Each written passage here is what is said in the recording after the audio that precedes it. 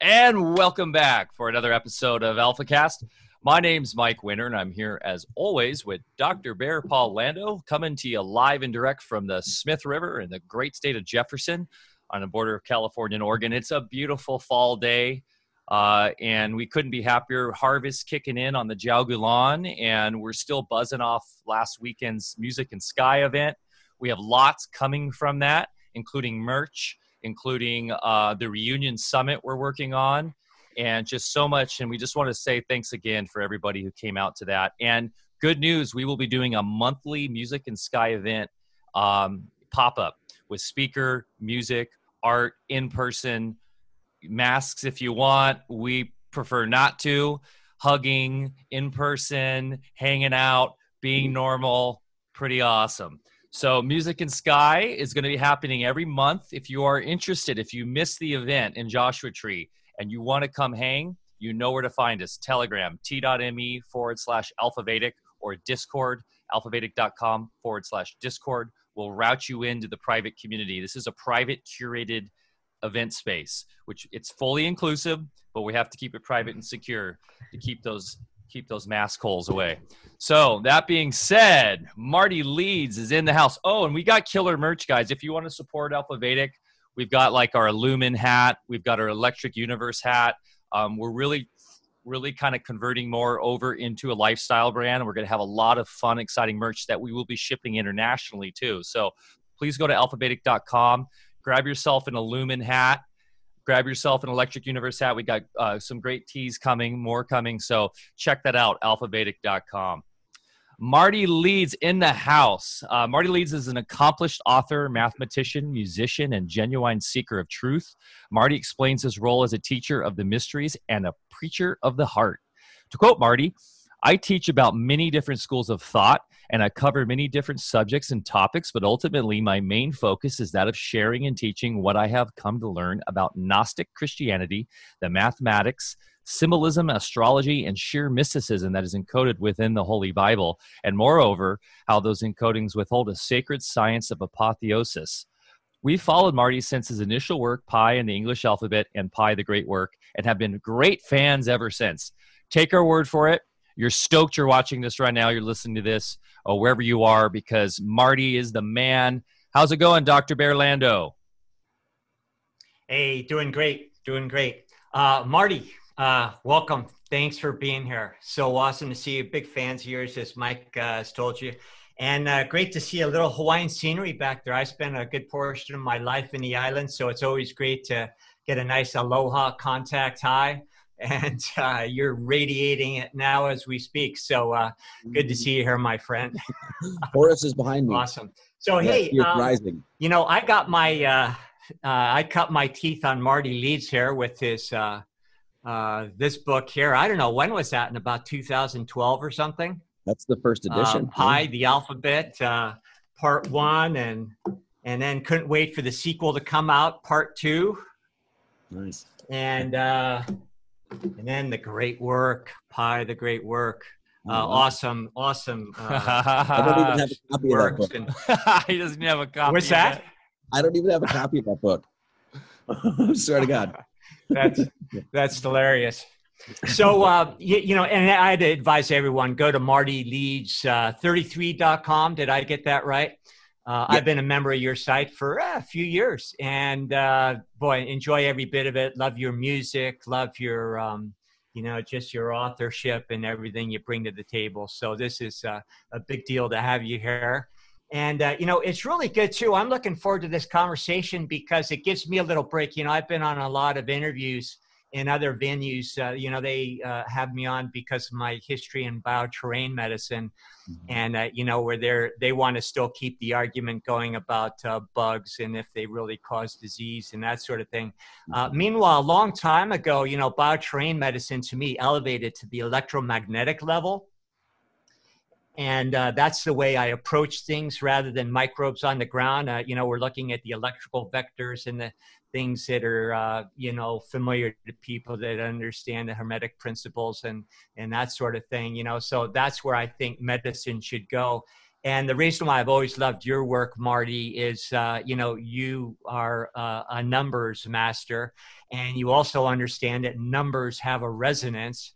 And actually, in my work, we take instruments and other techniques where we measure the resonance of numbers and actually use them therapeutically. We use them in agriculture. We use them to balance out your house, all sorts of good things. So, if you'd like to dive into any of that subject matter or anything you care about, we're completely open here. Or if you just want to have a conversation about all the crazy shit going on in the world right now, we can do that too. So good to have you here. Really good. Thank you so much. That was a very heartfelt and warm welcome. And I appreciate being here, by the way. And I'm glad you got the books and stuff like that. Somebody mentions here, says, Doc Brown and Marty McFly. I love it. And I'm guessing that you are supposed to be Doc Brown in this scenario, and I'm Marty McFly. And we will be going to 88 today, ladies and germs. Okay, so there's nice. That. But first off, let's start with numbers. What are they? So the one thing after studying years and years and years was coming to this question: what the hell is math? What is numbers? What is geometry? Where does it come from? That whole thing. That hardly is ever questioned. Lots of people study math, but they don't really get to the philosophical ends, right, of what math itself is. When you actually start studying it, especially looking into the mystical angle, metaphysical, esoteric angle, that sort of thing, there's a high focus on math, sacred geometry, and that sort of thing. And what the conclusion that you'll come to, and this is just the conclusion you have to come to. This is truth beyond truth. And it's that math is a metaphysical language, that numbers themselves are in one essence alive, or their principles, their qualities, their attributes of the creation itself, of nature itself. And so this, by focusing on numbers, what you're literally looking at is the intelligence behind nature. And there's not a single science, not a single one, correct me if I'm wrong, I always say this, but there's not a single science you can do that you don't have to utilize math. Not one. It doesn't matter if I work at a vet, before I even go to to weigh the dog, you have to tear out the scale. You have to zero it out. It's the first thing. So now the first thing you're doing is working with what? Zero, nothing. Then the whole thing is determined on that. How much are you going to give that dog? You're going to measure out the drug that you're going to give the dog, whatever. And then it's based on the weight, which is all measurement. Doesn't matter what science you go to. It's all based on numbers. So my question was, what are these things? Where do they come from? What you start to realize is numbers, geometry. Geometry is essentially spatial numbers, if you will. Numbers put into space, if you will, with the geometry. But numbers in geometry are a metaphysical language. They're beyond the physical. They don't change. They always have a stasis. The attributes are always what they're going to be. Prime's always going to be a prime. Non-prime's, that sort of thing. You get into this and you realize, well, where did that come from? What is all that? How is it that you have all of these different numbers that go into infinity? They each have their own particular qualities and attributes, and they have different divisors, and they're either a prime or non-prime or odd or an even, blah, blah, blah, blah, blah. Where the hell does all of that come from? Well, then it gets you right to the heart of what every polymath would agree with me in saying, or I should say, I agree with them in saying, God. It's as simple as that. There's a creator. There's an intelligent force behind nature. It works within nature. Mankind can come to understand it through its language. And that's math. So it's very nice to hear you say, as somebody that's dealing with health and things like that, working with numbers in a way of resonance and vibration and things like that, because that's just one attribute of the power of those numbers. There's form, right? There's, once again, quality, attributes, all the things, but there's also form, there's resonance, there's harmony between those numbers. All of those come into play when we look at numbers. So we're taught numbers, sorry, I don't mean to rant here, but we're taught numbers in this very cold, dry sort of way. It's just sort of dead, lifeless. It's just equations and shit. But when you get into the really meat and potatoes of it, it's no, they're alive, So yeah, maybe that's no, that's an awesome, great start. So I got hooked a few years back on biogeometry. I was involved in radiesthesia and other ways where you can tune in and accurately measure the resonance of things, let's say, above the physical level, and especially above the electronic level that we use in all our electronics, which is really toxic vertical waves, we call them. And what really hooked me in on it is, from the start, I was told that they discovered the resonance frequency of the golden mean, 1.6. And so if you take the center of any geometric form, or if you go out in nature and take measurements, of things in nature that are untampered, you get this very accurate reading of that particular resonance, which is a combination of 3 bandwidths, which is actually a golden radiance. And now when you go ahead and measure 1.6, the actual numerical value separate from, nature's counterparts out there, it gives you the same exact frequency reading. So, right then there are things that I already kind of knew from past studies and Hermetic sciences and things. But this was the first time it's like, wow, I could actually measure it. This number has the same frequency as, say, a conch shell or a leaf out in my farm there, or, all nature's natural processes when they're left untampered. So, so I realized then, it's not just make-believe. These numbers really have a resonance that is congruous with all of nature and creation. Yeah, I mean, there's no woo-woo about it. I mean, people can get woo-woo about it, and lots of people do. There's lots of people that are, frauds, and they get all like, oh, this is what this means. But when you get into places like what you're talking about here, it's like, no, 1.618, the golden mean, golden ratio, the point is of like, once again, numbers are metaphysical, right? They're of a creator. Well, how is it that you can find this exact same ratio that's easily measured in inanimate and animate objects? Well, once again, that shows that there's something that's beyond even movement, if you will, that's underpinning the whole thing. And then once again, when you find this, not only are all these ancient temples, almost all of them utilizing 1.618, but then you go from there all the way down to, like all the way plants, animals, everything through down to your hand, and your entire body is built with this. That's a signature of intelligence, clearly. And how I don't know how else you could view it as, it's just a random thing that nature came to, well, in animate and inanimate forms. That doesn't even make any sense. You could maybe make some case for like, oh, evolutionarily, it just kind of stumbled its way there. But then when you realize that such a perfect ratio is actually encoded in geometry, then now it's just too much. You have too many links to say that, look, there's intelligence behind this thing.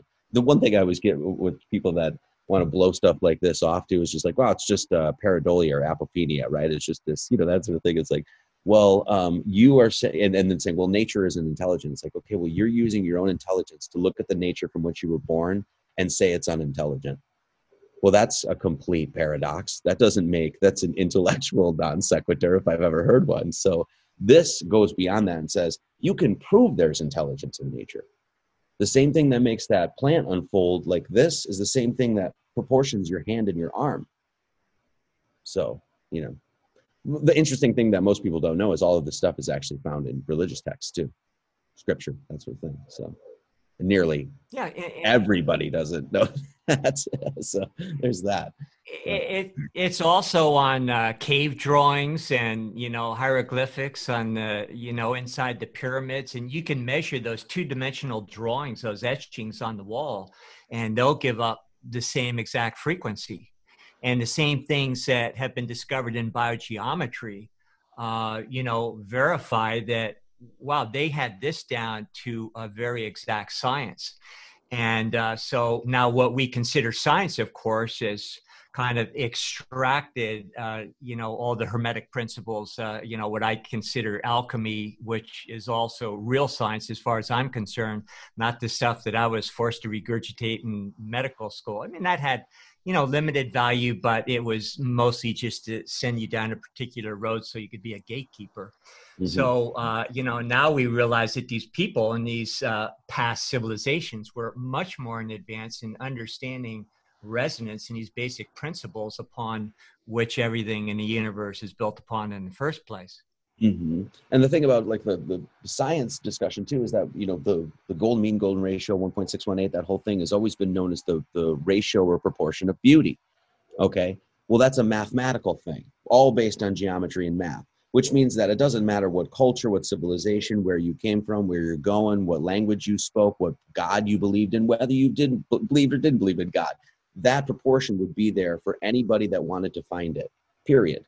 And then to know that that proportion is based on essentially beauty, is, you know, that's a, I don't know, that's a message in nature, if you will. There is resonance and harmony there, and anyone can find it.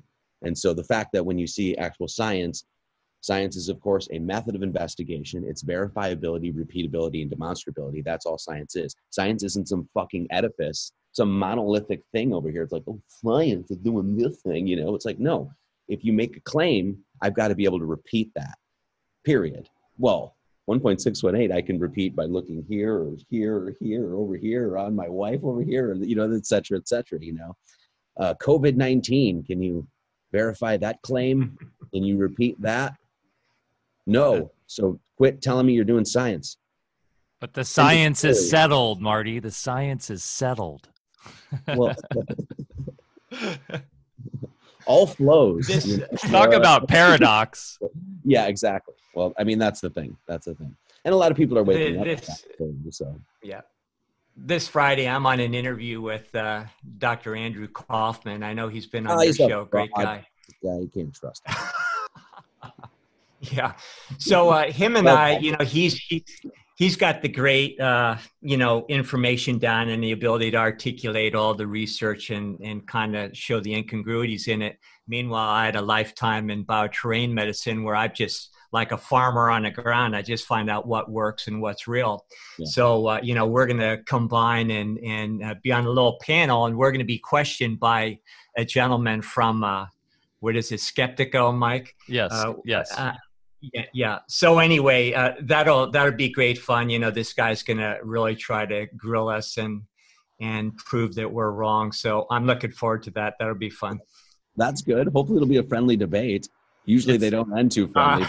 I've never seen Dr. Andrew Kaufman like get heated at all. So I'm right there. I think you're probably good. You know? He's so cool, calm and collected. He's just like, I'm gonna cut right through. Oh yeah. Yeah, it's Alex. I always butcher his name. Tiscaris, I believe, Skeptico, and it's going to be on Matt Belair's channel. So it'll be, it'll be a good one. I think we're really going to just kind of nip this whole COVID-19 thing in the bud here with this one. So, and so we can just move on already. But yeah, it should be a great show. That'll be this Friday, guys. So there's a lot of arguments right now, and I was just talking to somebody yesterday, Wolves and Sheeple, and he was saying that a lot of people are arguing whether this is contagious disease or, you know, terrain theory, this, and everyone's having that argument right now. Where do you sit with the whole thing? Because a lot of people are even questioning contagious diseases, of course, germ theory. What's your take on?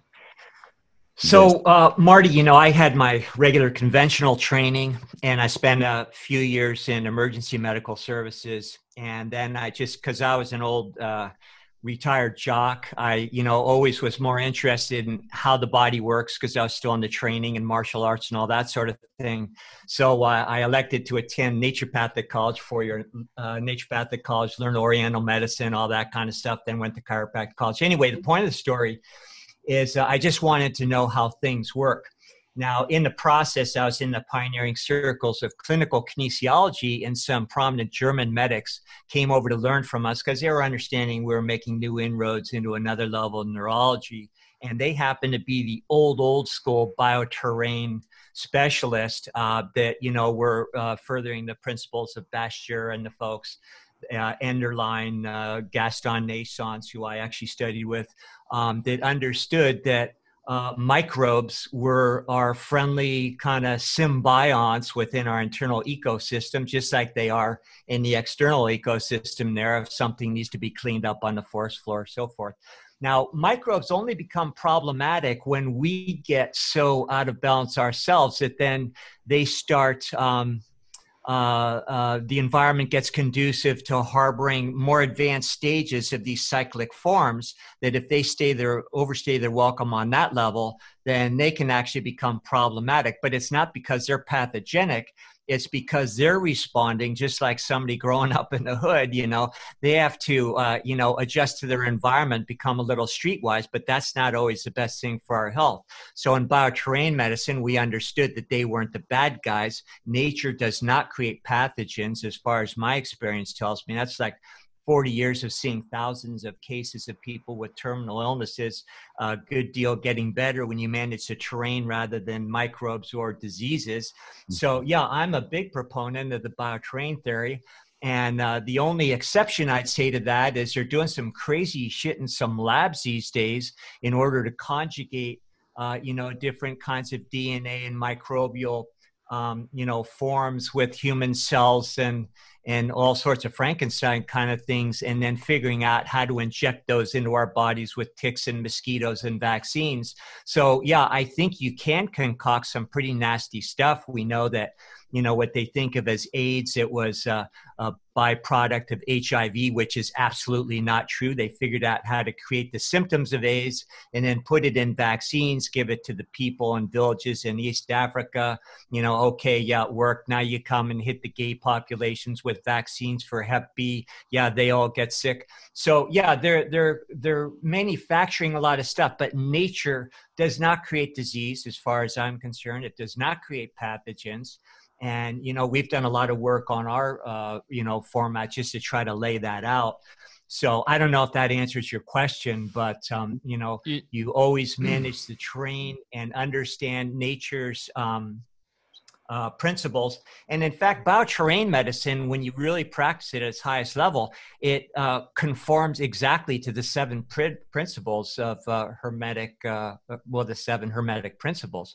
So, there's just, and if you study people like Walter Russell, who furthered waveform physics and geometry to a very refined level, again, it conforms to the 7 hermetic principles. So none of this stuff is new. We're just figuring out how to apply it to our situation today and then use it to ferret out the truth with all the garbage we've been taught. Yeah. I just think it's amazing that no matter, well, I mean, not amazing, we know it's an agenda or whatever, but when they talk about health, the only thing they're talking about is vaccination. That's it. It's wild, Marty, is it's wild is 2015 in the Church of Scientism. They finally broke down what is supposedly in an influenza virus, what they call the virions, which are actually inherently in the host. So the base particulates that are within the virus, the virions they call, which are the small protein structures and stuff, are actually only found in the host, which supports bioterrain theory. And this was a 2015 study where they're finally starting to break that down, and I can share that in the NCBI or whatever study. So the Church of Scientism, and they even say in this, they're pleomorphic in nature, which just means that they're shifting and changing according to the terrain.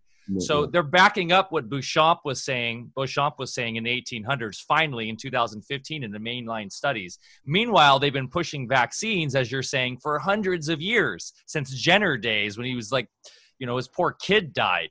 So, it's literally Catholicism. It's the Church of Scientism, which is based on superstition. That is what, as you said, that the idea of what science is, as this edifice, it's this institution. It is literally the Catholic Church of the modern era. The lab coats are the priests, and it's just wild to me as well that it's all about vaccines when there's clearly their own documentation is showing that it's inherent within us. It's not coming from an external thing, unless it's a vaccine. And I will continue to say vaccines are the number 1 cause of disease in the 20th and 21st century. Jennifer, what were you cooking up this morning? She had a big cauldron going. I think she was putting some formaldehyde and some mercury and then aluminum and then instant baby parts. I forget what it was. Witch's brew. Stirring that up, and then you're going to put it in and then jab it into me for my health, right? Was that what it was? I love you so much. I guess that's the world that we live in, right? So that's, anyway. Yeah, formaldehyde, the natural cause of Ebola. Marty, I want to hear your response real quick. I didn't say anything about virus, but we could have a huge discussion on that. Viruses are the most mythical creatures of all microbiology.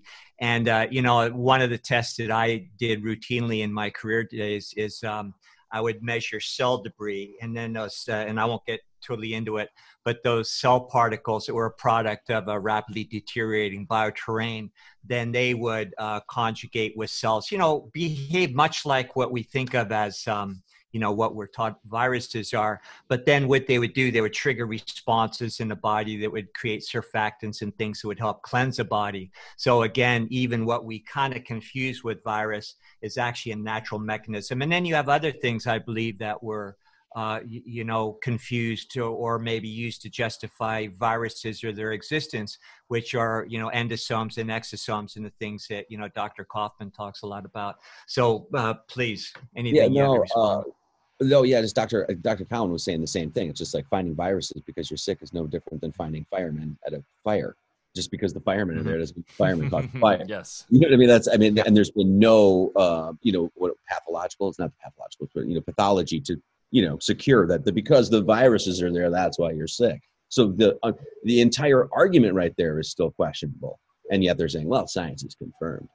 I don't know. It's interesting because lots of people it's so interesting because nearly everybody I know is anti-vax. They're not anti-vax. They're just like, look, informed consent, medical autonomy. I get to choose what I want to do with my own body. You want to do what you want to do? Go ahead. You want to vaccinate your kids up the wazoo? Go nuts, but don't force it upon me. So I don't know how they're just going to keep pushing this agenda without a war of somehow. I mean, unless that's what they're pushing for. I mean, I don't know, but I think an important distinction too is COVID-19, which is the symptomology that we're seeing, which I don't deny. There's something weird going on. There always is something weird going on because of all the toxins, and then the actual COVID, the SARS-2 COVID, what they're calling the virus, which I don't believe has ever been purified or exists. But the COVID-19 symptomology, there is something going on, and whether that be the Cinco Hay or all the stuff they're spraying, or the fear in the media and all that, there is obviously, we know that disease, quote unquote disease, comes from the mental plane, that we can literally manifest the physiological symptoms we're seeing just from fear. So, Dr. Cowan states that too, which we'll have him on November 5th, by the way, on AlphaCast here, guys. So we're not denying that there's people that are getting ill, but the idea of transference from a virus is ridiculous. Germ theory is ridiculous. And I personally believe viruses are important. That's how humanity overcomes these physical, these toxic things in our environment, like the radio waves and other things like that. So as Dr. Thomas Cowan states. So, and as a fireman, I do take, yes, we're not the cause of fire. We're there to freaking fix it up. When you ask Dr. Tom Cowan, or when he comes on, ask him about the PCR test, because it's so laughable. It's not even a test. Oh yeah. It's just, I mean, and yet everyone goes to it and like shove the thing up their nose or whatever. It's just madness. It's just like, it takes you about 4 minutes to figure that shit out. Literally. I mean, it took me probably 15 minutes to make that little 3-minute video that I made. And that's about how long, that's about how long it took you to figure out, okay, even the guy that made the test, Gary Mullis, says it's not a test. It's just, you could get anything you want. It's meaningless. Okay. And that's what they're using to take away our civil liberties and jab us in the arm with vaccination. Okay. I'm kind of impressed though with how much mileage they've got out of this thing. I mean, it's kind of depressing in that you think about a population that could actually buy this stuff, and it's like, oh my God, we are in trouble that people are actually believing this stuff. On the other hand, my hat's kind of off to them in a devious way. They're pretty shrewd the way they pulled this off. And the main thing we have to consider is, the first Hermetic principle, I think, what do they call it? Mentalism, which, and Walter Russell coincides with his work, and that this is a thought-based universe. So if you want to create a false reality, or any kind of reality for that matter, then what you have to do is hijack the population at the mental plane, and that's what's happened. So yeah, they can create any effect they want if we go along with it and use our thought processes to create what they want. It's all a magic spell, the whole thing, as we're coming to find. And this is one of the most interesting things about engaging in the work and looking at, numbers attached to letters and things like that, is like, sentences or seances, rites or writing, spell casting, spell binding people through spelling, language, manipulation of language, that sort of thing. That's exactly what's happening right now. Even if there is an actual illness, like you're saying, right? Or we do have these symptoms, whatever. Okay, well, that happens every single year. There's been several times in my life where I, whatever, unhealthy, and I've gotten sick and things like that. And they could have called it COVID-10 or whatever it was, and people would have believed it, because all they have to do is put that narrative out. This is what, here's a little graphic. Oh, this is what this thing looks like. It's CGI. You've never seen it. You'll never see it. And then it's COVID-19, and boom, here it is. And now launch that campaign out, and that's it. It's all made up. It's all fairy tale. It's all wizardry. It's all done literally by magicians, wizards. That could be a good segue. Maybe you could just give us the cliff notes for parts of our audience that aren't familiar with gematria and what that's all about. Yeah. Okay. Well, I mean, that's essentially what I'm known for in a lot of ways, because that's what the main focus of my books and things. But yeah, gematria is, it's just the art of assigning numbers to letters to reveal deeper meanings to words and phrases and things like that. But it's long been known as a spiritual art. It was always connected to, and gematria isn't just locked into like Judaism or anything like that. You have, I think it's pretty clear that like the Hindus, they actually had numbers attached to their letters, though I don't know if we have a cipher for that. Pretty clear the Latin did the same thing, but we know for a fact that Hebrew does, for Greek does the same thing. The Abjad letter system in the Quran is entirely based off basically, numbers behind the letters of, that sort of thing. And so my focus was on English, and what I found was a cipher that was actually encoded within the Holy Bible to the English alphabet. And so that's sort of, the work that I do. But gematria is always, once again, it's always based on like spiritual ideas and things like that. It's always connected to that sort of realm. And the reason is because how we started this conversation is that numbers themselves are a metaphysical language. And so this is what I show in the work that I do, is that the same information that you can find at the foundation of some of the things in Hebrew, or the same things you can find in the Quran, the same things you can find here, because you're finding mathematical constants, universal constants, science, things that would be verifiable within Scripture. So if I said, hey, you can find pi in the name of Elohim, if I made that claim, well, if I was doing science, everybody that went to go look at the name Elohim in Hebrew would have to be able to find pi, right? That's what science is. Well, you can do that. And I could say that for about literally, 100,000 different things that you can find within the text of like the Bible, and, things like that you can go, and I could say, hey, this is there, go prove it. 0 through 9 in English, you spell out the word 0 through 9, it equals 180. Anybody that does that will find that answer is true. And that's what science is all about. The problem is a lot of people that do gematria don't do that. They come up with their own connections, and they're like, oh, 33 here and this cipher here, and they put this together and this means this. And you can never verify or, repeat any of what they do. You just have to go to them like, oh, that's what he did, so that's true. I don't do that. I say, here's the phenomenon that you can find. Go find it yourself. And that's what it's all about. So I mean, it really is alchemy, right? I mean, it's the ancient science there. And question, Marty, where does language come from? Where, in your mind, I've been really following a lot of this lately. Where did language come from initially? They say it goes back to the Neolithic age, right? And they say like Judaism or the Hebrew and the Phoenicians. But in your mind, in your research, how far have you tracked it back? Oh, who knows? I mean, in the beginning was the word, right? Yeah. So there's that. Like in one sense, when you say all is mine, and you can manipulate reality literally through language, you have this idea that in the beginning was the word, that the entire thing was spoken into manifestation. One of the most interesting things about that, though, is people immediately like, oh, that's a Christian idea. And I was like, no, it's not. And this is where the Gnostic thing comes in. No, the word was found in like Mayan. You have the Hindus that they said the Aum, that thing, that was a great word that manifested everywhere.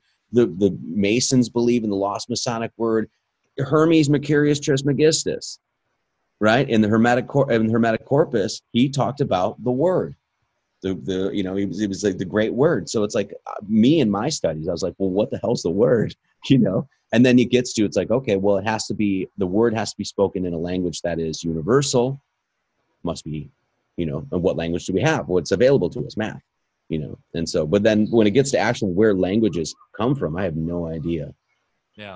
What I can say though, is that from looking at the cipher and things like that, it seems that they've been built, like they were built particularly, that when changes were made, like the dropping of J, V, and W or whatever, or adding of J, V, and W into the modern 26, right? That was particularly done. That wasn't just some haphazard, convoluted, cobbled together mess. It was like somebody said, whether that somebody was God himself or a bunch of really smart individuals who were polymaths or whatever. I don't know. No one has that answer, and no one will have that answer, because that's a wash in the sands of time. You know what I mean? So anyway. Yeah. What's funny, Marty, is I was recently at a sale, a garage sale, and this book I came across last 2 weeks ago. Yep. You familiar with it? Yeah, a long time ago. The Bible Code. Yeah, it came out in like the 90s, and I'd known about it. I saw it. I'm like, I'm going to grab that, and then we happened to have you on the show, and I started reading it last night. Fascinating stuff. Where, I mean, what's your take on the Bible Code and the work of I'm forgetting the mathematician that did it, but there's a lot of controversy about that. Yeah, well, there's a lot of people that have done stuff like that over the years, where it's like they and this is one of the charges that I get against me, or that sort of thing. It's like, well, you can make anything fit whatever you want, kind of thing. Well, in some cases that's true, because you see a lot of people do this, and it's like, look at the connections I can make, and by putting the numbers together and stuff like that, right? Well, the point is, in a book like that, is that you would have to have somebody come along and be able to do the exact same thing. You know what I mean? Like, find all that stuff and make the connections. When you read that book, he says, oh, I found this particular name of this, whatever, prime minister or whatever, and he was going to die here. Well, what was that based on? Nothing. It's like you just picked out a prime minister's name and then went and circled it in the Bible based on, apropos of nothing, based on nothing, just on some crazy whim of a prophecy that you decided to fumble together in your mind, some squirrely revelation that you had sitting in the back of your brain. Well, that's based on nothing. When I say 0 through 9 or 1 through 10 in English gematria equals 180, and 180 is the internal degrees of a triangle, and that's found within the Bible. Well, why am I using the number 10?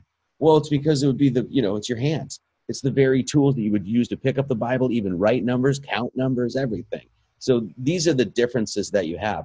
Lots of people throughout time come to this stuff.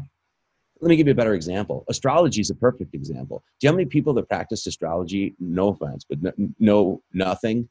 They are complete frauds.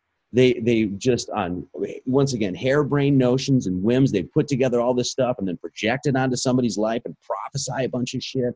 That's not what astrology is about at all. Same thing happens in gematria. I just refuse to do that, So. Yeah, and prophesying through astrology is a very dangerous thing. It's a very dark thing. I mean, to put suggestions into people, absolutely, that's determining their future or who they think they are as an individual. One quick anecdote about the Bible Code, Mike, if you guys don't mind. There's a gentleman, I'm trying to remember his name, but he wrote another book that was actually pretty scholarly and well-researched. And he explained how King James, needed more control over his subjects. So he had the Bible, let's just say, edited for that purpose.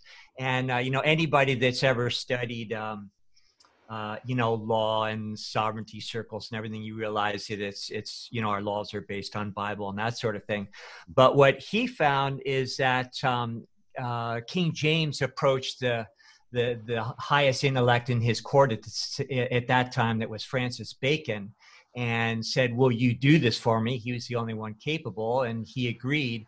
And then Francis Bacon then encoded his writings for the Rosicrucians and other groups there that were keeping certain teachings alive. And then those initiates would be able to read the Bible and then read the code and read an entirely different treatise based on their understanding of the code.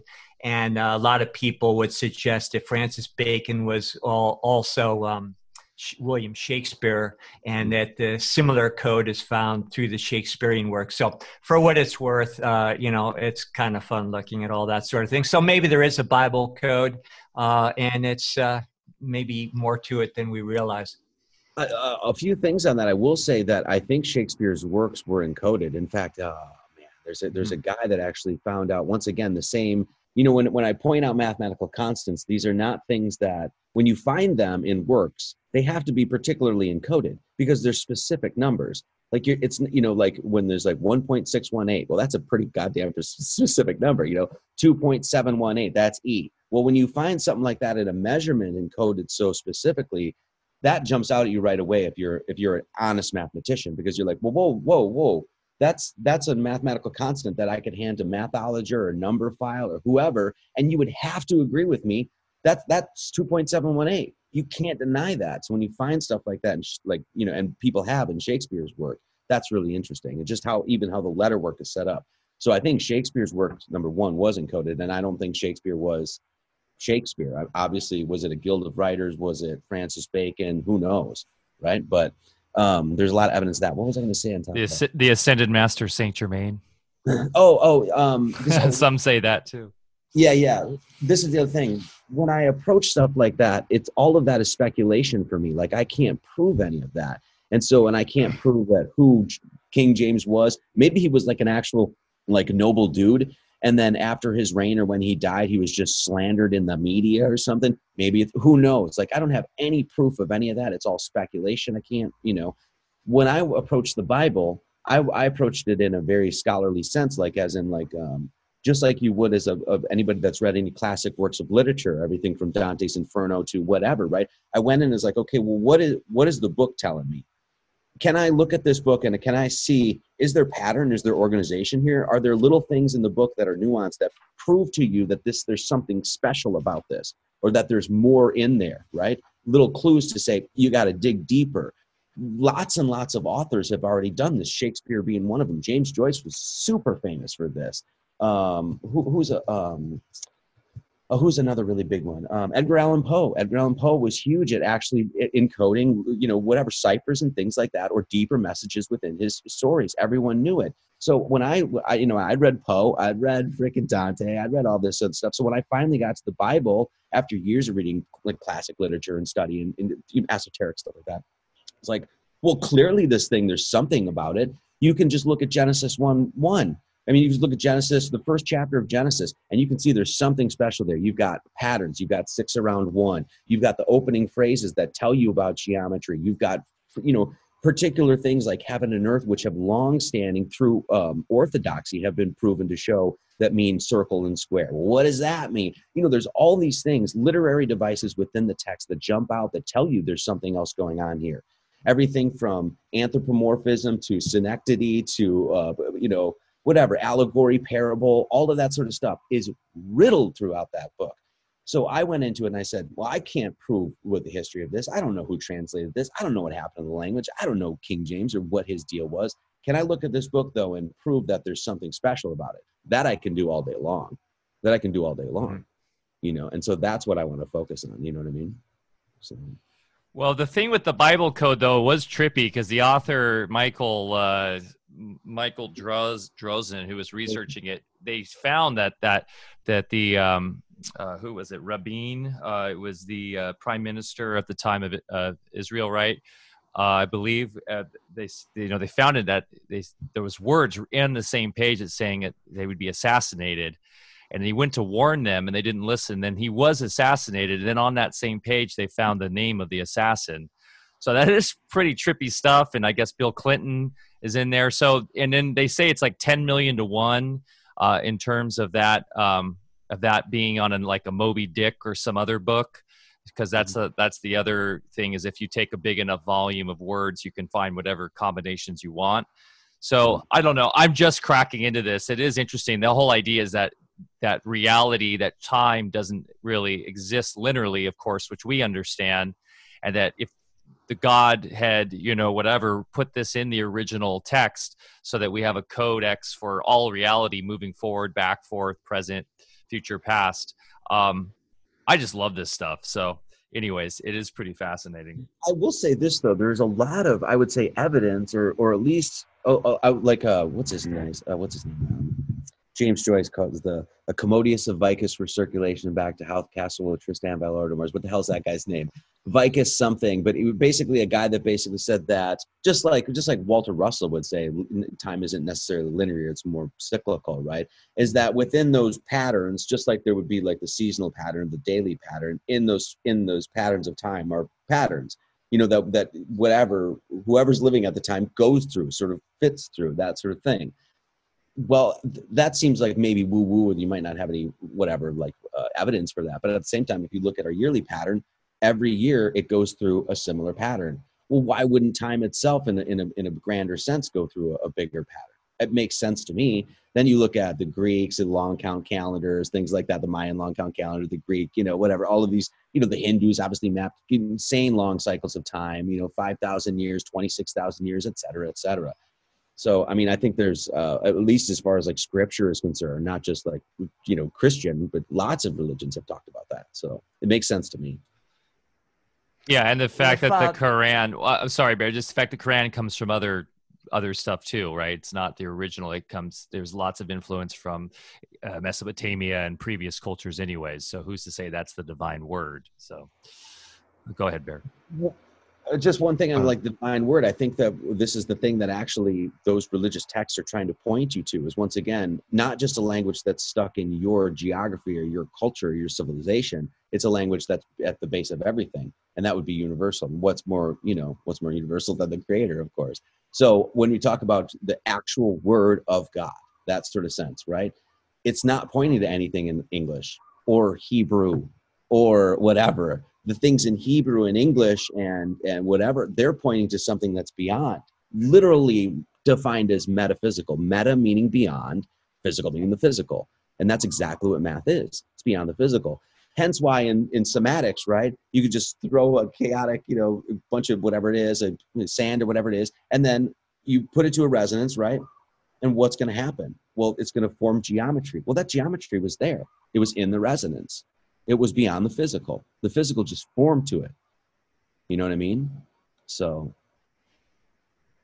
Yeah, and it's all about resonance. That's the future as far as I'm concerned with medicine and everything. You have to understand that basic principle. And just in our personal lives, of course, whatever your attention is on, so you become. It's literally you're resonating with whatever you're focused on. And if we could just kind of revisit numbers real quick while we're talking about resonance, you know, when I'm measuring a number like the golden mean, 1.6, if I take my instrument, a biogeometry instrument, which is very carefully calibrated, different than just, you know, kind of old school dowsing or that sort of thing, and you measure 1.6, the symbols, you're really not going to get anything.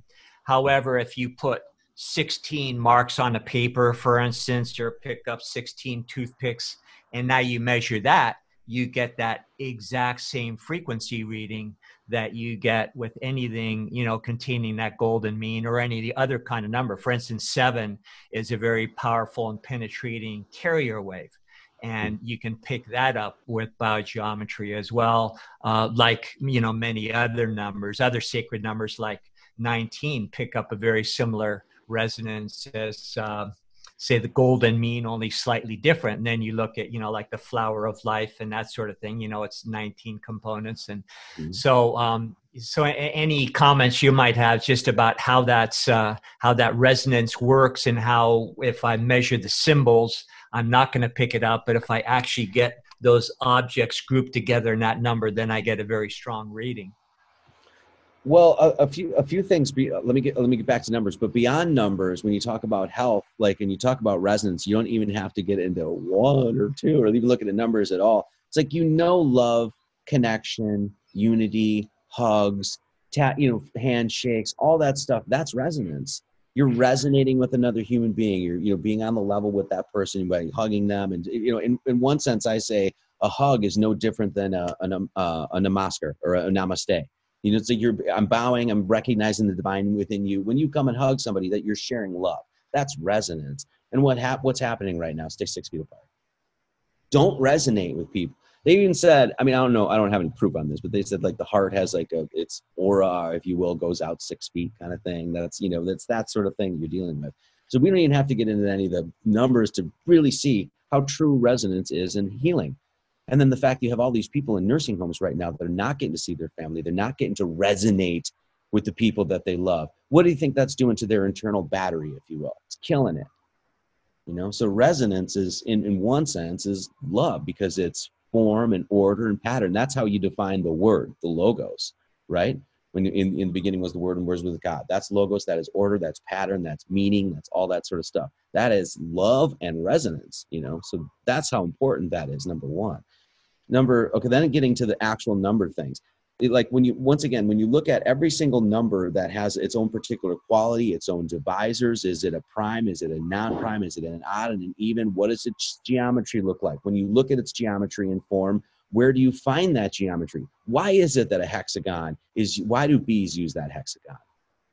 Why does a snowflake use the same thing? Well, because there's an economy there. You know what I mean? So a lot of times when you want to look at form, structure, actually, the physical manifestation of something, particular numbers will be used because it's the best way, because that number has something to say about how powerful it is in form, in constructing something. So now I haven't done any work with this myself like you have or whatever, but as far as like resonance and using numbers, it totally makes sense that you would find the exact same thing. You know what I mean? That you would have certain numbers that resonate with other numbers. You actually find this to be true in the study of gematria. There's a reason that Jesus equals 27, Christ equals 32, because 27 and 32, when you come to find, have an unbelievable resonance with one another.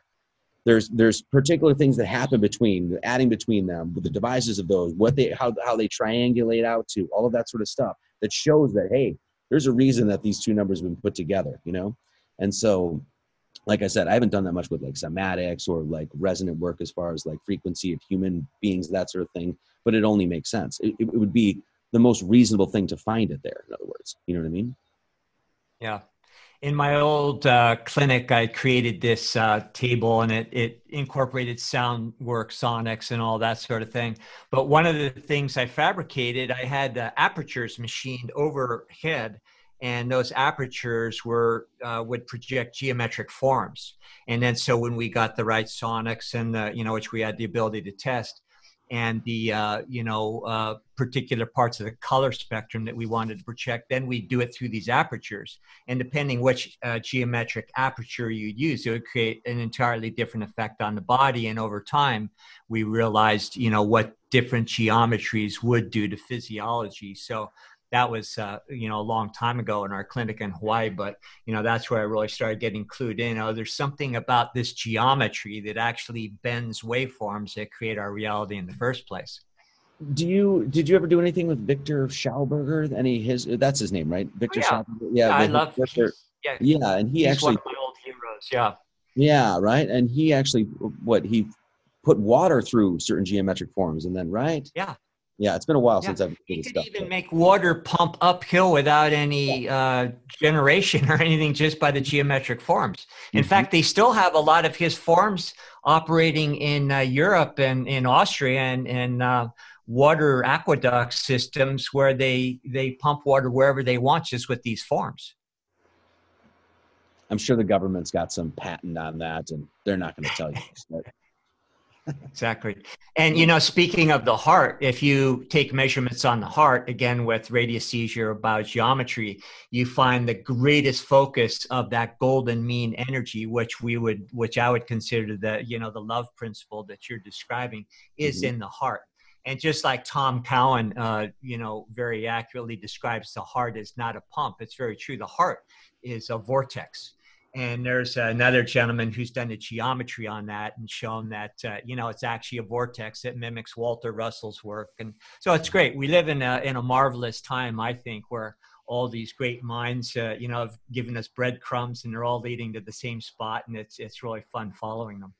Well, it's interesting. Speaking of resonance, that seems to happen down here as well. Like there's always an eternal balance. So as much as we see all of this pseudo-scientific scientism rhetoric that's being pushed out, you have at the same time huge advances and discoveries and things like that in the world of esoterica and health and all that sort of stuff happening. Is it on CBS or 60 Minutes? No, but it is all over the internet and people are starting to see it. So it's refreshing in that sort of sense. Well, from what I hear, a lot more people are tuning in to little podcasts like this, and the collective independent podcasts are totally kicking the crap out of the legacy media right now. So I think we're going somewhere with all this. Yeah, I mean, they can't just keep shutting everybody down, because then they're literally just going to shut everybody down. They're just going to have to shut Facebook down at some point. It's like everybody is in timeout. Seems like And of course, there's two kind of diverting storylines here, and I'm wondering how this relates to language, Marty, because it seems like in some aspects we're moving to a post-language society where, like, gosh, the mastery of the English language, for instance, is just getting so abysmal within the younger generations, where people aren't reading great literature anymore. I know we talked about this last week with education and why I pulled my kids out of public school in California, because they're not even teaching handwriting anymore, which is scary, because then kids, the future generations, won't be able to read old documents, right? They're a lot of the reading comprehension is more just listening to people speak on videos and then reiterating it back on video versus actually reading and writing. And so this kind of relates into my idea too of the post-truth world we're going into, where it's so hard to find any truth these days in the digital vacuum of Google and everything. It's like this post-truth reality, but also in what your work is, tying language to math to reality. Where do you see this going with this divergence and this kind of where we're going into emoji world? Is that something to be worried about with the emojis and with short texting and short, basically people are having those long conversations, those really enriching deep vocabulary relationships to language anymore? At least that's kind of the trend I'm seeing. Well, I mean, we know that all this stuff is like just firing dopamine, and so it's like all of it is basically, as we know, is training us to be, have no attention span, not be able to sit with our thoughts for a long time, and it's already affected me. I can already tell you.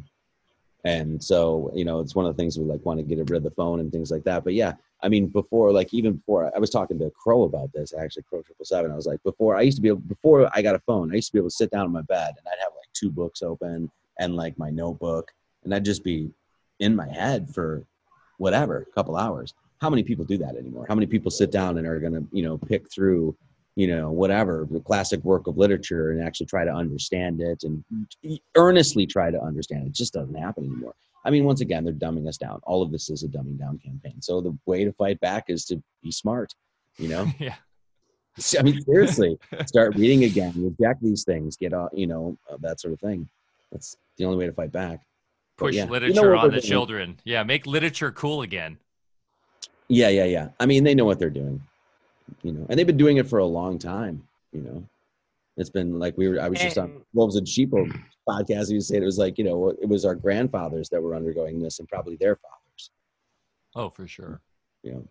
So all that's happening in the process is people like yourself, Mike. You're in response to what you're describing. You just yanked your kids out of school and you're doing it yourself. So Facebook and all that kind of stuff with censoring, pretty soon they're going to be by themselves. So I think the problem's taking care of itself. I think what we're trying to do in these venues is maybe try to minimize the carnage in between while we complete the full circle journey and come back to the starting point a little wiser for it.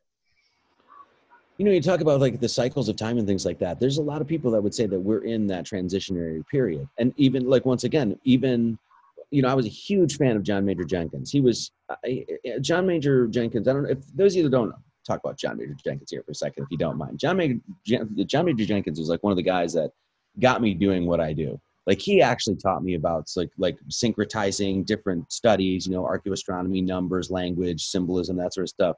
His work was instrumental in that. And he's one of the guys that actually was big on the 2012 thing. He wrote a couple books like Galactic Alignment and things like that. And of course, he wasn't about end of the world. The Mayans weren't about that. He was unbelievably scholarly about it and being like, hey, they tracked and mapped long periods of time. We're in a position that we're, 13 Baktuns over, we're transitioning to another phase. This phase is anywhere from 36 to 72 years in its working, because that's one tick of the, procession, blah, blah, blah, blah, blah. So even him, the guy that I was actually going to live with him at one point. My wife and I were a guy that was instrumental in helping me. When he looked back at one of these ancient cultures that he spent his entire life on, they were saying, look, we're in a position of transition. We are. Okay. Now you look at all the other stuff that's tied to this, as far as like the Metonic cycle of 19 years. You've got this great alignment that's happening, great conjunction that's happening, I think, right around December 21st. It's like, look, man, there's a lot of stuff that's saying that we are in a transitionary period. And it's sort of up to us as to what this next, it's sort of incumbent upon us to be like, okay, what do we want to see? What are we going to allow? Are we going to allow a complete technocratic frickin' dystopian nightmare? Or are we going to fight back against this? Well, what I'm seeing is that, a lot of people are ready to fight back. They just don't know how. So, but I think we are in a big transition. Things are never going to go back to the normal that we all enjoyed. And in one sense, great. Because that was bullshit. We were living in bullshit. We were living in lies. We were living off the backs of people that worked hard. We were allowing too much corruption to happen. So that's fine. So that's good. But what are we going to see? I don't know. Logos is rising. I was going to ask, are you familiar with the harmonic convergence that happened in 1985, I believe it was? I mean, back then they were saying this was happening, and that relates to the Maya calendar. But many people believe the ripples of that are finally coming to fruition right now, as they said in 2020 would be, with the clear vision of when that happened, and that we're seeing that now, that transfer into the age of the next age, as you're saying. So, and I agree. I believe we passed the Rubicon. That old time of what we used to have is gone. We're never going back to it. Like, people think we're gonna wait till the election and then everything's gonna go back to normal. No, like, it's never going back, people. It's never ever going back. But just curious if you're familiar with the harmonic convergence, because I've been doing more and more study of that recently, and it's pretty fascinating stuff. Yeah, what's his name? Well, there's Tony Shearer talked about it in his book Lord of the Dawn. But one guy who was like really attached to the whole Mayan meme, Law of Time. I forget what his name was. Somebody in the chat probably knows. But anyway, yes, I've heard of that. But mainly my thing would be like, okay, once again, can we tie it to anything? If it has to be a provable thing that we are in that shift. Well, when you tie it to what looks like what actually happened in the sky, according to the Mayans, where the sun would rise in the center of the Milky Way galaxy, or Milky Way, rift or whatever, as it's rising. Well, that absolutely happened. And even like Neil deGrasse Tyson said that shit happened, except he just said it didn't have any meaning because, well, the Earth is in the galaxy and the solar systems and multiverses and blah, blah, blah, blah. Anyway, but it did happen. And then to couple that with the fact that you do have this great conjunction. And what is it? It's Uranus, Jupiter, and Saturn. I'm looking at my wife. She's not looking at me. She's the brains of the family. I thought Mars was in it, but anyway, it's something heady. It's something crazy, significant for sure. Clearly, anybody, Saturn, Jupiter, but about 21st, right? Right on the winter solstice. Winter solstice, right? Yeah. Anyway, yeah. So the sky clock, that's significant. I mean, that's very significant. Clearly, anybody that studies astrology is like, whoa, okay. So I don't know.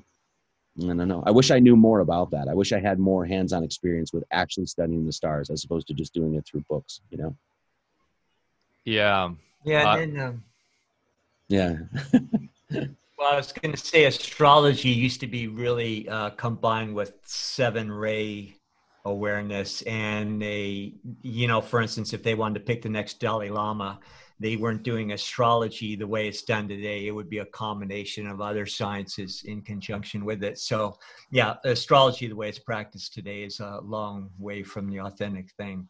For sure. The harmonic convergence, that was during the 80s. And I was, back then, in my mid 30s or whatever. And it just turned into a big new age fest. We kind of went out at a certain time and, at the, sunrise and all that kind of stuff. And it was fun. But as far as the veracity, what's really going on in the cosmos with that, I still have no idea. Mm-hmm. Yeah, I agree. Here's a good question from Mr. Blue Sky. What do you guys think about the use of symbols by those that seek to rule, the power of symbols? Anything we can weaponize ourselves there with? Or basically, we know they use symbols and everything, but what's the power in those? How do they use them? And are there ways that we can turn that on them? I gotta say, Michael Davino, Jose Arguelles. That's who I was thinking of. Yes. Yeah. Jose Arguelles. Yes. Yeah, Jose Arguelles. Yeah. Okay. Thank you. Power of symbols. Well, symbols are what's the word? Polyvalent or whatever. I mean, they're multiferous, or you can get a lot from a single symbol. Like you could look at the symbol of the cross of Christ, and that could mean a bevy of different things, and does clearly. So symbols can be used just like language can be used, and just like numbers can be used, just like corporations can be used for whatever means that people want. So, and what you actually find out is that what certain groups will do is will actually utilize these symbols and put them in a negative context. And so therefore you do not research these things or come to understand what they actually mean. And this happens all the time. And it's actually one of the most difficult things in trying to get people to understand. Perfect example is the all-seeing eye of God, right? The all-seeing eye of God, well, that's a symbol of the Illuminati and the Masons. And, you've seen Mark Zuckerberg used it at one of his things, right? And so immediately anybody that sees that symbol is like, well, that's a symbol of evil. And they're showing it everywhere. And that's what that means. It absolutely means the exact opposite. It actually means the omnipotent, omniscience, and omnipresence of God. It means the fact that God is watching all of his creation all time from the very beginning to the very end. He's keeping a watchful look over his creation. It's pointing to you about geometry, about the once again, the universality of geometry. All of these things are not only are they captured in esoteric literature, like when you could go to tons of different religions and things like that, and they will all use the all-seeing eye of God. You've seen it in like Christianity. I did a whole video on it. Basically, you can find it in all these different religions. But then again, then you see these evil people use it or whatever, and then all of a sudden it's like, oh, that's the only association that people have. So that is the biggest problem you have with symbols, is that people will see a triangle and they'll flip the fuck out. They'll see a pentagram or a swastika, which is the Swazi, which goes back to Hindu, and yeah. They'll see a pentagram and they'll flip the fuck out. And it's like, well, no, the pentagram is encoding love. Resonance 1.618. Yeah. So I do this every time I turn on a camera. I pretty much have to start at square one and be like, look, the Masonic checkerboard floor is not even Masonic. It doesn't mean, it doesn't mean what you think it means. Just because somebody uses it over here doesn't mean that they get to rule what the symbol means. You know what I mean? So yeah, all those truths are inverted. These days people look at, the founding fathers of America were Masons and they're all evil and in on it. And it's like, well, whatever. I don't know what their intentions were. On the other hand, there's great truths in all of those schools of thought, and they've all been inverted and weaponized against us. And then, of course, the real truth suppressed so that we can't use them for our own benefit. A lot of those symbols point you directly to the occult sciences, and what you see, especially within like modern day world, it's like anything that's deemed occult, if it even has like a sliver of that attached to it, any of that association, like I'm putting that over here, I can't touch satanic. That includes everything from the number 13 to the Star of David, to the pentagram, to the all-seeing eye of God, to whatever. I mean, you just end up chucking a bunch of these really ancient symbols that have been used by, especially Christians react this way a lot, used by Christianity. It's like I could show you a bunch of like esoteric literature where it shows Jesus Christ directly related to the pentagram or the Star of David, or what all of these things have greater meaning than what most people gather from them. And that's really the unfortunate thing, because even the study of symbolism, people be like, well, that's woo-woo occult stuff, I'm not touching that, I'm on a path to get to heaven, I'm not touching. It's like, whoa, bro. It's like, but at the same time, all I'll have to do is show. I won't even have to put the word stop on it. All I'll have to do is show you an octagon and a red octagon, and you'll stop, won't you? That's part of the dark magic of the inverted reality that they control. Stop people from even going there. Yep, exactly. The churches do a bang up job at this, and I get all sorts of shit for this too. But the Catholic Church, number one, this is all they do. Instead of a church, they're the living word, Marty. They're the living word. They supersede the Christ. Exactly right. As someone who was raised Catholic and was an altar server for 10 years and went to an all-boys Catholic high school. Yeah. That's the story you hear all the time, right? Those churches should be leading you to what would be known as hermeneutics, right? We talk about Hermes, 7 Hermetic principles. A traditional Bible study, and anybody can look this up. If you're all questioning me, look it up. Don't trust me. It's called hermeneutics, and it was a way to do biblical exegesis. Nothing in that biblical exegesis said anything about it being a history book. Nothing. Number one. And the end of that, it's called hermeneutics. It's based on Hermes Mercurius Trismegistus. At the end of it is anagogical. So it's a fourfold patristic or hermeneutic approach. And at the end was anagogical, which means occult, which means if you're reading the Bible, you're supposed to be seeking out the occult. And you're supposed to be using Hermetic principles to do so, according to church orthodoxy. But what do the churches do? They're supposed to lead you to that path, but they do the exact opposite. They keep you running so far away from that in every church, nearly every church on every street corner, including the Vatican. So, and Hermeticism is not on my watch. You guys can go fuck yourselves. I'm sorry, kidding.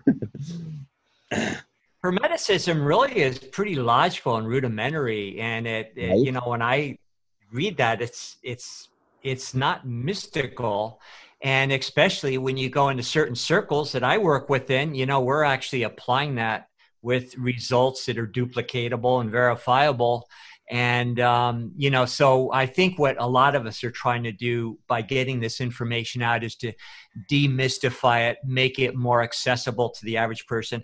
And I also understand why in past times, like the Theosophical Society and Anthroposophical, you know, regardless of what our opinion is of who those people really were, you know, they were going through decision making as far as, is humanity ready for this truth? Because a lot of young souls would have used that to their detriment and a detriment of, you know, people around them.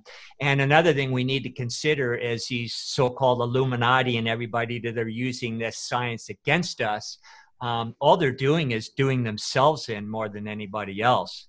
Because if you understand these principles and you're using these technologies, you know, in order to harm people, then you're going to not only, you know, reap what you've sown, but it's going to come back about 1,000-fold. You know, in advanced radiesthesia, we learn techniques where you can easily at a distance do anything you want to somebody, but the first thing you're admonished is, you know, don't even think about that kind of thing, because you're going to bring great harm to yourself for a long, long time. So, you know, it does take some responsibility to understand the truth, let alone apply it. But I think if we don't know these things these days, then we're just sitting ducks for the people that have weaponized it in the first place.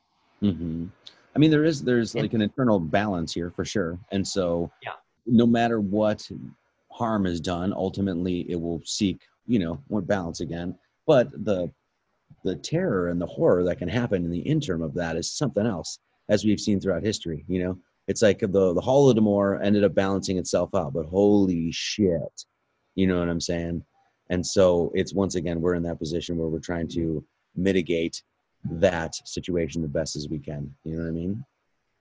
And the greatest thing, though, is in our work, we find that, you know, rather than trying to shield ourselves from negativity or buffer or do all these other things, all we have to do is radiate that golden mean energy, that pure love principle, and that will transmute anything on the second. So basically, it's just about going back to your own, you know, backyard and cleaning things up and getting rid of a lot of bad habits that, you know, keep us resonating with the things we don't want in our life. Yeah. And it's actually learning again too. You know, as we're finding out, it's like all these people, it's like, they rip them out of school, tear them out of school. And it's like, that's the best thing for those children right now. Cause then they actually learn, you know, I didn't learn how to frickin', you know, plant seeds or how to feed crops or how to raise farm animals or how to balance a checkbook or how to fill out, you know, I was taught none of this stuff. I was never taught how to like truly like, you know, research things or how to think for myself. No one was, right? And so now we get to learn these things, you know, so that's, once again, that's a pretty great thing. You know, we aren't stuck trying to, you know, for me, and I'm sure it was for you guys as well, still is, you get out of these institutions and you spend most of your time unlearning the shit that you learned. Right. Well, if you take the kids out right away, they don't have to waste that time anymore. They can just learn. And so that's, you know, that's the opportunity we have right now, because they didn't learn shit in those schools. That's for sure. Like if I taught math, you know how many people would love math? Let's be honest. Come on. I'm not trying to pat myself on the back here, but you know. You know, I mean, how many people have I already taught math that love it now? That would be like never touch it before because the school. Yeah, I wish I would have had you early on because, you know, I had to do all the advanced math just for pre-med and everything to, you know, get all the prerequisites in it. And I hated every bit of it. You know, I got my grades and everything, but it was a hassle and, you know, not that much fun. So the only subject that was really fun for me was organic chemistry, because when you got there, you know, after all the math and inorganic chemistry, you all of a sudden had to, you know, visualize three-dimensional things in your mind, you know, how molecules, even though it's all false information too, you know, with covalent bonding and all this garbage that's been debunked a long time ago, at least I got to use my imagination to kind of visualize them in 3D space. So, you know, I had a good time with that one. Mm-hmm. So you've got a little homestead going on there in Hawaii. You got a home garden going? What's happening? I know you've got chickens and all sorts of good stuff. Right now I'm on the other side of the island at a friend's place here. So, but yeah, we got a homestead, and yeah, basically just the last probably 6 months cleared a bunch of land and then got a whole new garden space. And yeah, we got chickens. We're ready to harvest our first thing of honey from our bees. So that's super cool. And then, yeah, we're completely off grid. So we have a couple water tanks, about 3 different water tanks, and then solar. And then, yeah, basically that runs our fridge, like our chest freezer, all our lights, computers, that sort of shit. We are on grid as far as internet, because they will let us hook up to the internet. So, but other than that, yeah. So, and we're, yeah, essentially paid off on our place. So we don't really have electric bill, water bill, or, you know, we still got to pay taxes, of course, but so it's a pretty good position. Nice. And especially right now, you know, because it's like, who knows, you know, people don't know if they're going to keep their jobs or what. So at least we have a place to go and grow my sweet corn. So. Property tax is the last hurdle I've got to overcome here. I'm halfway through getting my land patent, if you know anything about that. Oh, sure. Yeah. And I would encourage anybody to learn about that. Yeah. I was actually just looking at that. Yeah, because you basically just have to make an affidavit saying that you own the deed, not the title or something, right? I forget what the actual terminology is, but. So the first thing you do is you get your warranty deed. There's 5 steps, and I won't go through the whole thing, but you get your warranty deed, and then you look at the meets and bounds on the warranty deed, which should be there.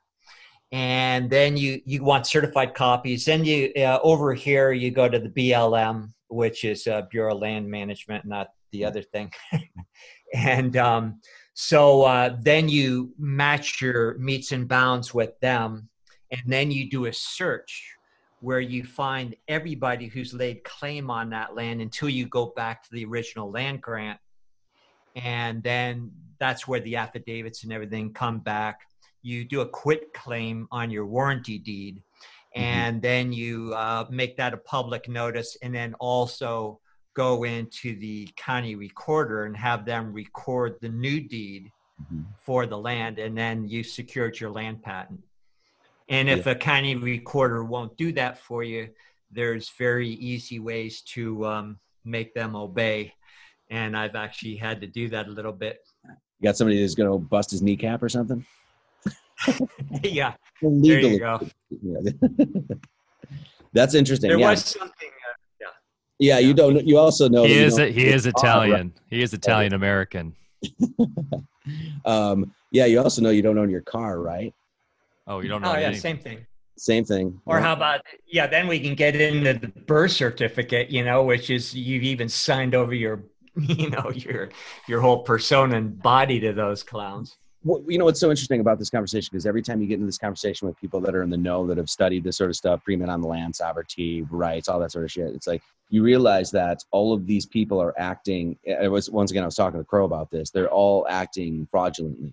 So it'd be no different than if a business was, selling you a fraudulent product and they knew they were selling you a fraudulent product. You could report them to the BBB, Better Business Bureau, or actually, sue them or whatever. And that would be immediate ground because it's fraud.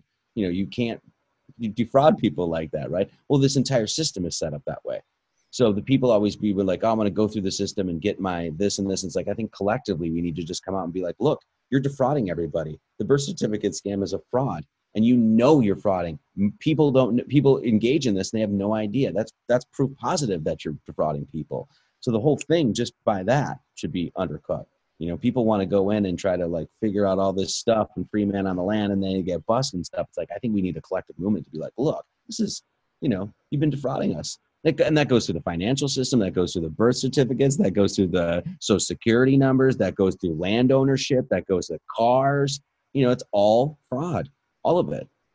So the entire debt-based model is based upon human capital.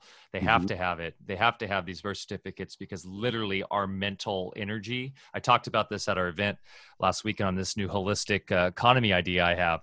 But you're right. That's what no academics talk about in economics, is the very fact that the entire basis for the debt model system is based on human capital. Is that every time if someone's born, that is more equity for the debt system. And that's why they have to keep this going. So yeah, it is. It's a mass awakening that needs to happen. And we need to take back our humanity and reclassify ourselves, and our status correction and all that needs to happen. And it's a massive grassroots movement that is happening right now. So it is exciting to see that people are waking up to this, because when Bear told me this 10, 12 years ago, even back then, even just like 2010, people would have said I was psycho for saying this, but now I bring it up and people, it's like a meme that's kind of grown in the truth circles that people are starting to understand. And it's all there. It's all there if you go dig it up. Like, so the status correction stuff, the land patent stuff, the income tax stuff, all that needs to start. And more people that do that, the ground swelling movement that happens, and then we come up with solutions, right, to replace it. Because it's one thing. I just saw, I forgot his name, who was posting, you know, go vote today. It was a big influencer. He had his mask on. We all know him. He's like in Rogan level. And it's like there was so much irony in that picture of him wearing a face mask and saying, I just voted, go vote early. And Tim Ferriss. Okay, it was Tim Ferriss. So it was just like, you know, where do we even start to unpackage that, right? Because it's all fiction. That everything in that picture is fiction, right? Well, it's interesting too, because in the Declaration of Independence, it says, you know, certain unalienable rights, which means it doesn't matter. Like, even if you said, well, you signed yourself away, the birth certificate of your mama did. No, she didn't, because it's not something you can sign away. A right isn't something you can sign away. It's unalienable. You can't put a fucking lien on it. So it doesn't matter what it is. So if anything that's done that is a fiction, it's a fraud, and it needs to end, period. You know, and so if somebody says, well, you signed the contract here, and that just means bullshit. That's fraudulent. Boom, done, you know, and that's it. And that's even with their own, go ahead, Bear. I was to say the only problem we have remaining is that we keep funding the standing armies that they use to enforce this stuff on us. Yeah, that's gonna come to a head. Well, the good thing is we can't fund it much longer, because the debt system is literally an exponential failure right now. It's exponential debts growth that is basically the Ponzi scheme that is relying on this spread to the third world countries with the IMF fraud and everything. It's tapped out. It's like there's just not much more they can pull out of it. That's why they're trying. That's why we have.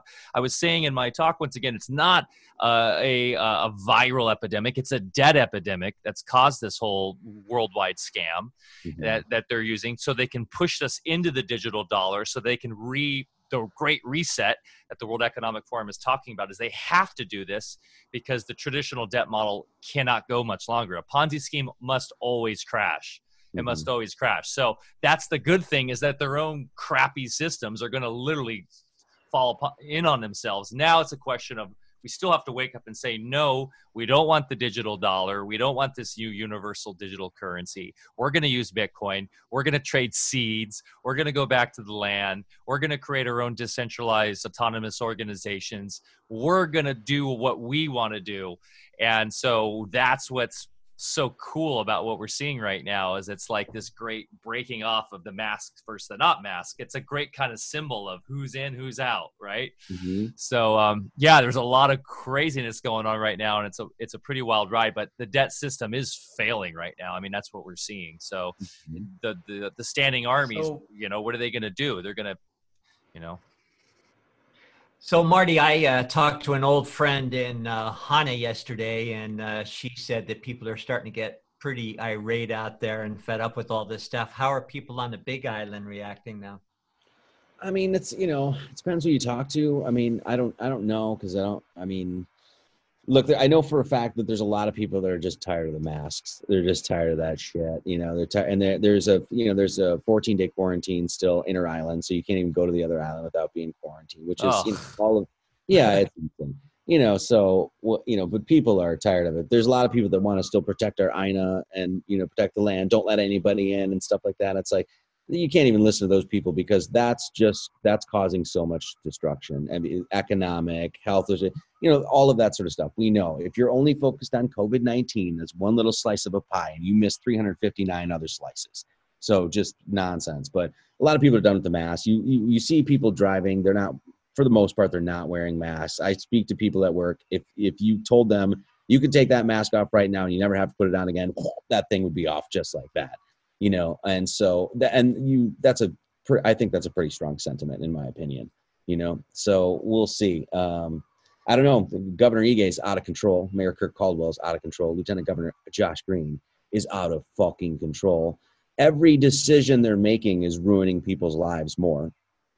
So at some point, it's like, either you need to stop making decisions and get the hell out of the way, or you're just going to continue to ruin lives more. That tells you right now, since they're going to keep making emergency proclamation number 14, right? They have every intention of ruining our lives, because that's who's in control. So, Marty, we've been talking a while, and we want to respect your time here. So is there anything else you'd like to leave us with? Any other topic you'd like to bring up? No, I think, yeah. Nothing offhand. King just said he drove by a cemetery yesterday with signs outside that said "Be safe, wear a mask." So we don't want to infect the dead. Well, that's the next thing. The zombie apocalypse. I don't know. Yeah.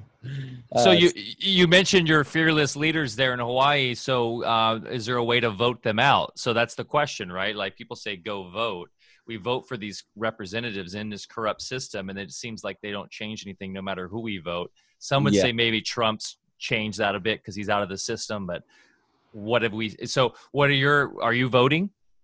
No. Yeah. I mean, the greatest vote on the island would be to get the people together to unify, because that's what will really bring change here.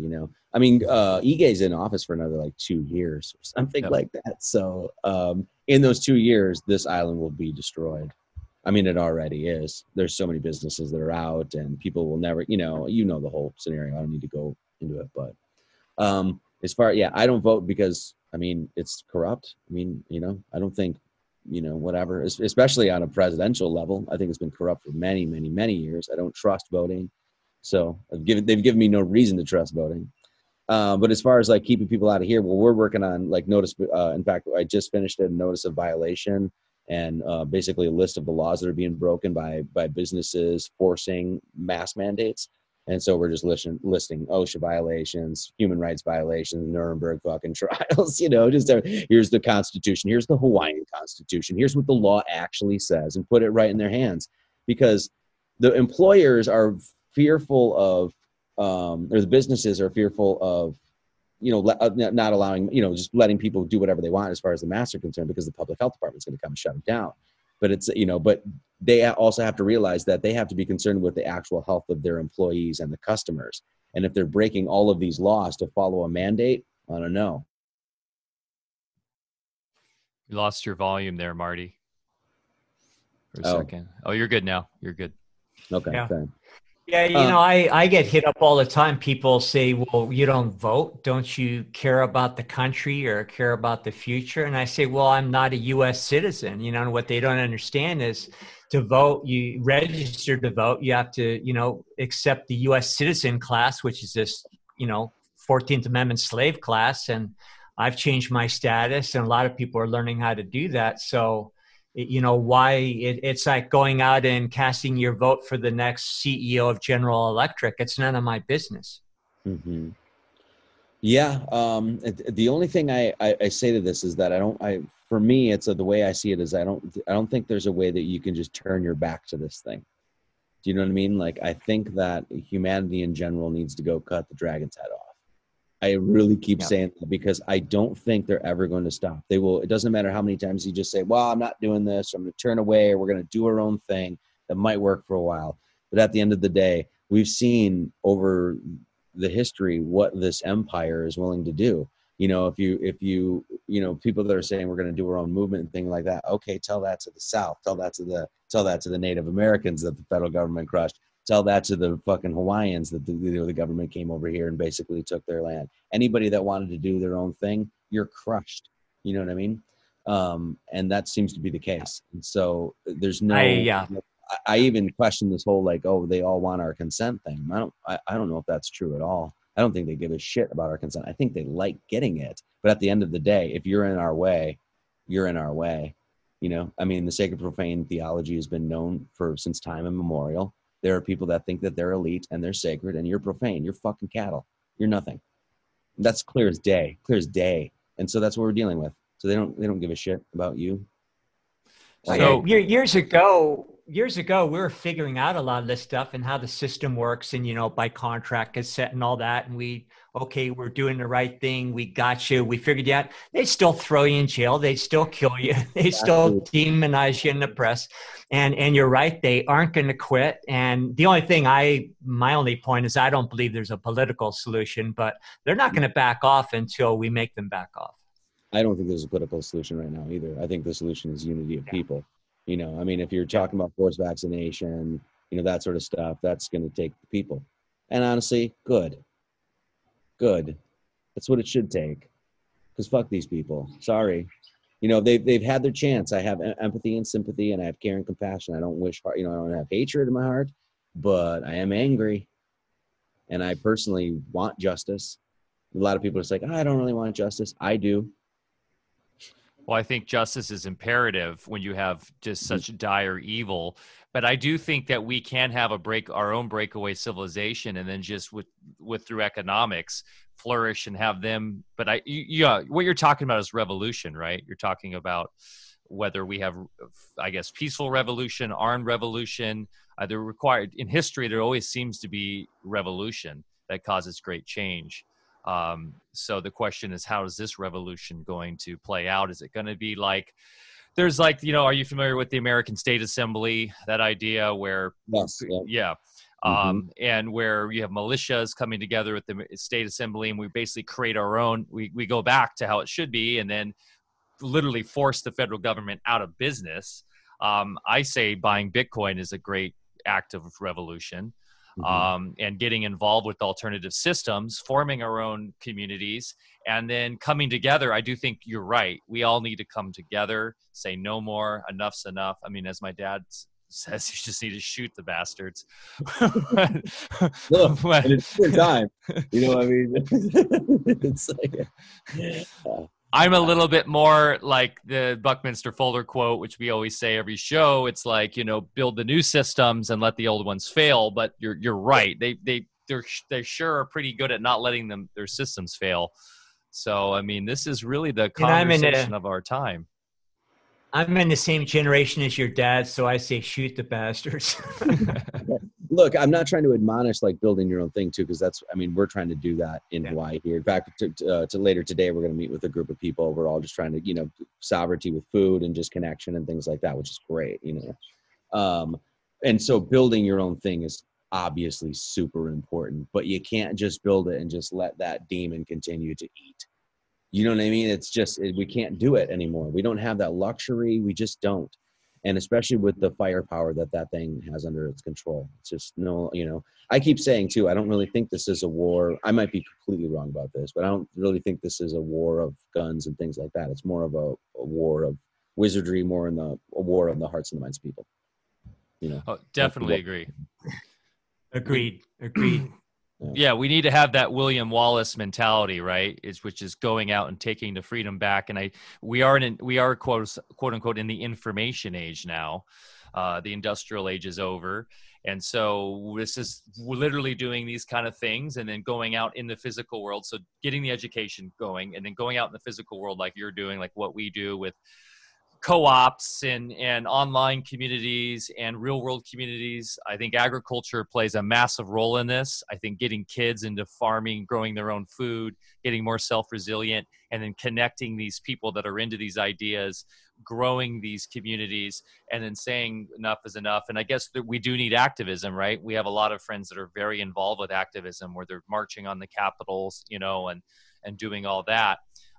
It's just a lot. It's a lot to take in. It's a lot, and people are frankly exhausted by a lot of it. So, yeah, man, it's tough. Yeah. I mean, people are exhausted. I'm exhausted. We took this break today to come over the other side just because we haven't really stopped in 7 months or some shit. Like just been nonstop going, Yeah. So, yeah, people are tired, and they're looking to drain us, tire us, wear us down for sure. So yeah, that's the name of the game for sure. So Marty, we'll let you get back to your vacation there, and really appreciate you being with us today. Is there anything else you'd like to share about new projects you have going on, or just the best way that people can find you? Yeah, actually, new projects going on. I rewrote the deck. That looks beautiful, baby. Look at you. I rewrote the Declaration of Independence. It's called the Unanimous Redeclaration of We the People. And it's basically 22 grievances that were put that, I just listed about, control and all that sort of stuff. But basically just rewrote the Declaration of Independence. So I'm going to release that as well as with the Constitution and the Declaration of Independence. And Bill of Rights. You could buy it all as one document. So that's the next thing that we're sort of working on. Hopefully do it for pretty cheap too. But just a way to get you to see like, hey, it's just essentially the same sort of thing as Declaration of Independence, like a mass declaration of our rights, basically saying, look, we just have these rights. There's no more infringing upon them. And we're going to do this collectively. That's the hope anyway. So that was the one thing. But then also like I'm doing a bunch of interviews and got a bunch of lectures coming up and stuff like that. Like I always do. MartyLeeds33.com is the best way. So that's it. So. Fantastic. Yeah, man. And notices of liability, like you were saying, like we do have the ammo at our fingertips to challenge these people who are supposed to be working for us. These governors that are making these mandates are supposed to be our civil servants, right? So let's call them out. More people that can do it. We just did this gathering where Hang the Banksters did an amazing talk and on that. And we have more information on our Telegram guys and on his Telegram to start doing notices of liability and non-consent and all of that, and just start sending them this stuff and calling them out and basically putting them on blast and saying enough's enough, and we're going to make you liable for all this stuff you're doing against universal law. And we've seen it working. There's a lot of success stories with this. So let's knowledge is power in the end, right? So yeah, and just don't give up or anything like that. This is we're definitely in a war, and it's like there's been some major battles that have been against humanity right now. We're definitely in a war. We are in a war. It's psychological warfare right now. But don't think you've lost. Don't ever get to that position, because there's a lot of things that can happen moving forward. I think there's a lot of things on our side, to be honest. I really do. I was just having a conversation with somebody yesterday, quick. Obviously they've done this before in history, but as far as we've seen, they've never done something like this universally, where they literally did a false flag in every single country and all the people, and they pushed. I mean, they really, really pushed with this one, and that pushing has woken a lot of people up for sure. We've seen it, So I'm saying, I don't want to say lose hope, but don't lose hope. Keep fighting. And the thing they fear the most is that we're all going to join forces and get together. And these platforms, like what we're doing right now, is exactly that. We're making your acquaintance today, and I'm sure we'll, communicate in the future. But all the kindred spirits are circling the wagons. Yeah. So we're using the same technology to our advantage. And that's why they're trying to censor us. But that's only going to last so long, too. So I mean, it's good to know you're out. They're going to get exhausted censoring everybody. They're not going to have enough gas in the tank, dude. Well, we're seeing it already, like The Purge on YouTube right now. How many more people can they erase, and everyone's going to go somewhere else? And now it's decentralized systems, which is what I focus on. So, I mean, we're Alpha Vedic. We already positioned ourselves. We already saw what's going. We already positioned ourselves as a company for the future of the world that's already there. So we already are doing it, and we're already taking cryptos, and we're already pushing out information that was seen to be kind of like you shouldn't talk about, but we just consider it mainstream, and it's resonating and it's working. And we're doing events when you're not supposed to, and we're, you know, and it's like, who cares? Like we already are. My whole thing is I'm already already know I'm in this new world. Yeah. And so the old world, when I see people wearing masks out, I just kind of laugh and smile at them and go, you know, okay, great, you're doing your thing. Like, and if they try to come at me, I just go, you think I'm sick? Like I'll ever be sick, and I'm going to make you sick? Look at me, bro. I'm healthy as a fiddle. Like you're ridiculous. And having that mentality instead of going into down to their level, then, you know, that's when we lose. So like, I've already, like, my whole thing is I'm already there, bro. Like so yeah, I got to get my land patent. That's something I'm working on, Bear. I'm tapping you on in a status correction and all that. And if guys, you're listening and you find this talk to, you know, something that's motivating you to learn more, go to our Telegram, t.me/Alpha Vedic. Join Marty's website. He's got great information there, doing amazing things. And that's martyleads33.com. Correct, Marty? Correct. Yeah. Yep. So please support Marty in all his endeavors. He's crushing it. Maybe Bear could go on your show sometime, Marty, and drop some knowledge bombs on bioterrain medicine and biogeometry. He really is world class in that realm. And we've got our online summit coming out. We're working with Josh Del Sol, who did the 5G summit. It's called Reunion Summit. The people that were involved at this event were really on the cutting edge of where we're going, from new Germanic medicine to status correction, common law stuff, to the new children that are coming out, that these like amazing souls that Dr. Edith Ubuntu Chan discusses. That's really like just impressive knowledge. So we're putting that out, and we're going to continue doing these, and it's all about knowledge. So thanks everybody for joining us today. Thanks everybody in the DLive world for all your contributions. Bane Bear, you're awesome, always in there crushing it. And who is this? I'm sorry if I'm pronouncing your name right. Silosopher. Hey, thanks for the pious. Yes. Thanks so much, you guys. You guys rock. And yeah, interesting that conscience. That's a good one, Bane Bear. Conscience is the science, the anti-science. It's the science. Conscience. I never thought about it that way. Anyways, Marty, thanks, brother. Thanks for joining us today, man. We really love all your work, and keep fighting a good fight, brother. Yeah, I appreciate it. And definitely, thanks, come on the show. We'll have a chat. Yeah, we'll do an hour and get into it. That'd be cool. I appreciate it. So cool, be honored. All right. Thanks, guys. Thank you, Marty. Thank you. And thanks everyone out there. Have a beautiful, blessed day. Get outside, grow something, get your hands dirty, go for a nature walk. Nature really always grounds us and is the best teacher. That's right. Amen. Peace.